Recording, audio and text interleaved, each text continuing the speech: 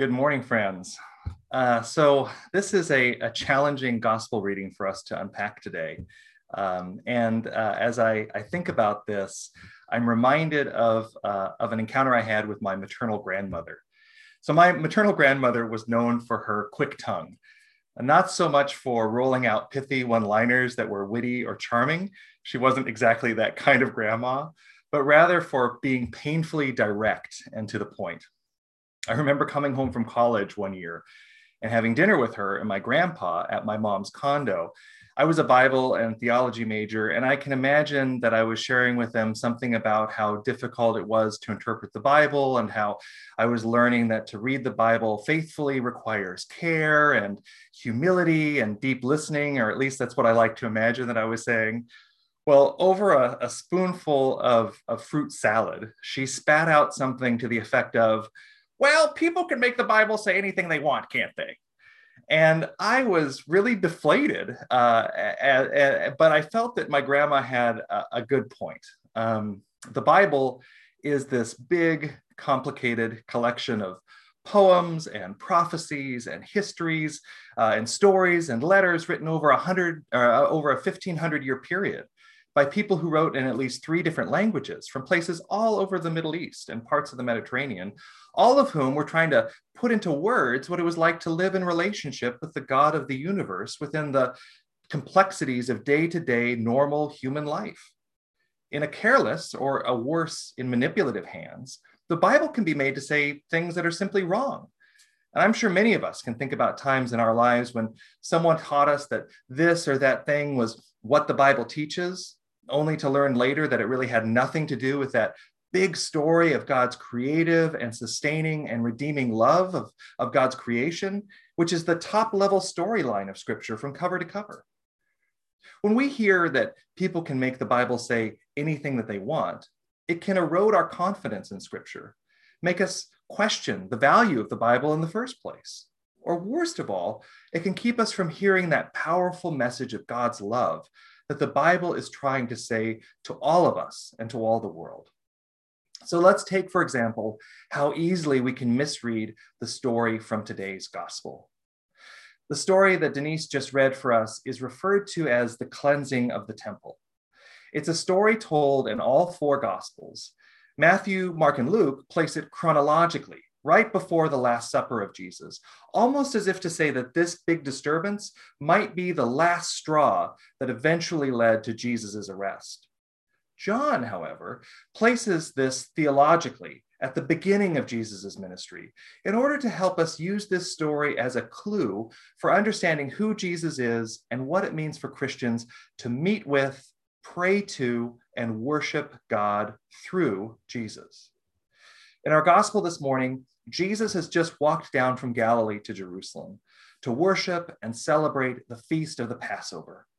The Passover was the high point in the Jewish year, commemorating God's deliverance of the people of Israel from slavery in Egypt. Jews from all over the ancient world would have joyfully made the pilgrimage to Jerusalem to meet with God and one another, and to offer prayers, and to celebrate and worship God in the temple. Now, you'll recall from a couple of weeks ago that I talked about how a big part of ancient religious life was animal sacrifice, and how ancient priests had a lot in common with modern-day butchers and barbecue pit masters. Now, this was definitely a key element of ancient Passover too. For the Passover, Jewish pilgrims from all over the world would have come to Jerusalem to make an animal sacrifice at the temple. The merchants and the money changers in the temple that Jesus kicks out played an important role in helping these pilgrims to worship God.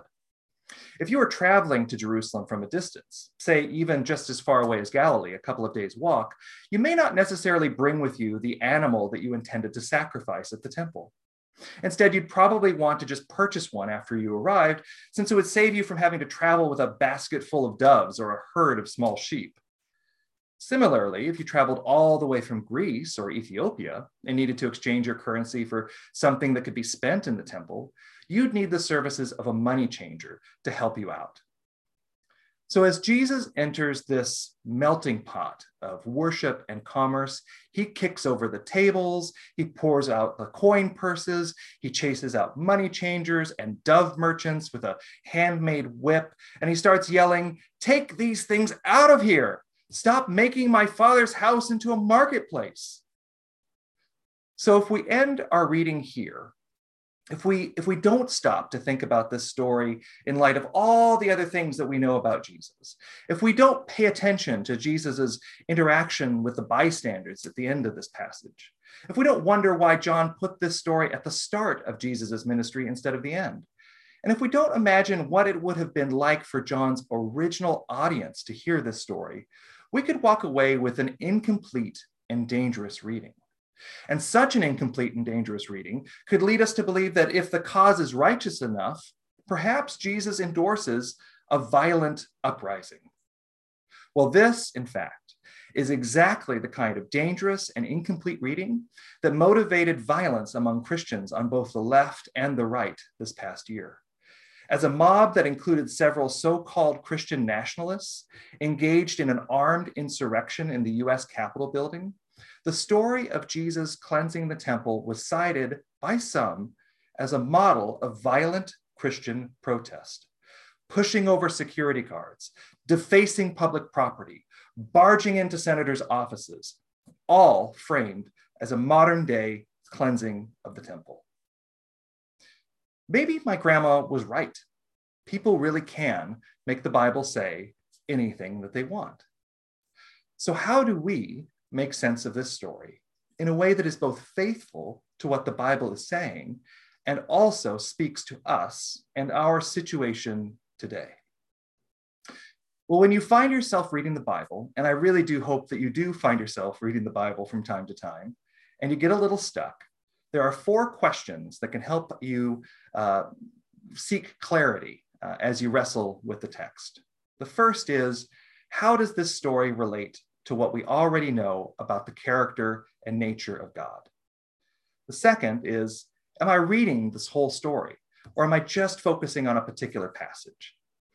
The third is this story described anywhere else in the Bible, to give it a second or a third or a fourth perspective? And then the last one is, what might this story have meant to its original audience?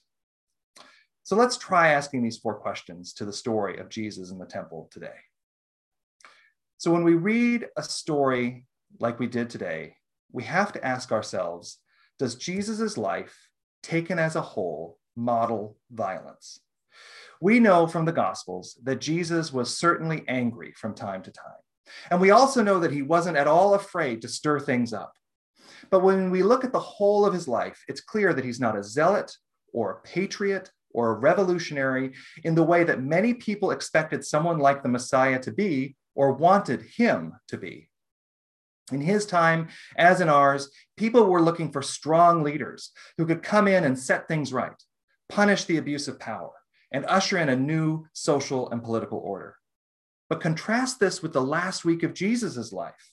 Instead of storming into Jerusalem on a war horse, he rode in on the back of a donkey. Instead of sitting on the throne to rule, he was willingly crucified on a cross. The character of Jesus described throughout the Gospels is one that subverts violence, but does not employ violence. So how do we understand what's going on in this particular episode in the life of Jesus? I think we can gain a clearer sense of what the story is about if we continue to read the verses that immediately follow.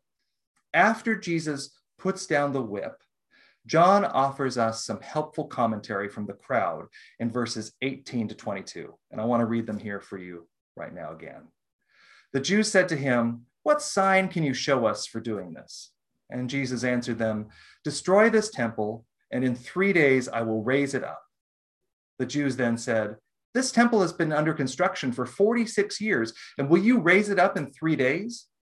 But he was speaking of the temple of his body. After he was raised from the dead, his disciples remembered that he had said this, and they believed the scripture and the word that Jesus had spoken. John says here that the Jews ask for a sign. In Greek and in English, this is a really strange sentence. I mean, wouldn't it make more sense for them to ask, Who gives you this authority? Or where do you get off kicking out the merchants? John uses the word sign here in a really intentional and theologically technical way. Throughout John's gospel, when Jesus does something important, it's referred to as a sign. A sign for John points to a deeper reality about God and the world that the ministry of Jesus through this sign is revealing. So while on the surface, the event seems to be about dove merchants and money changers, John is telling us that this story is pointing to something deeper. So what is the sign pointing to? John tells us that it's pointing to the temple of Jesus's body. So what on earth does that mean? Well, as I said earlier regarding the Passover, the temple was the place where you would go to meet with, pray to, and worship God. Now, of course, there were other places where a person could go to meet with, pray to, or worship God. Wherever communities of Jews existed in the ancient world, they would gather together in synagogues to meet God through the study of the Torah and to pray. These synagogues were often regarded and even structured as miniature temples, representatives or signs of that temple in Jerusalem, which itself was a representative or a sign of God's dwelling place on earth. Now, of course, everyone knew that God didn't just live in the temple or the synagogue, but these were powerful symbols that represented places of discrete overlap between where God lived in heaven and where humanity lived on earth.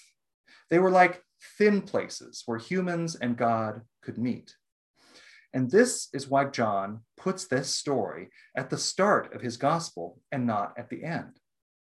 John isn't telling a chronological story of the life of Jesus.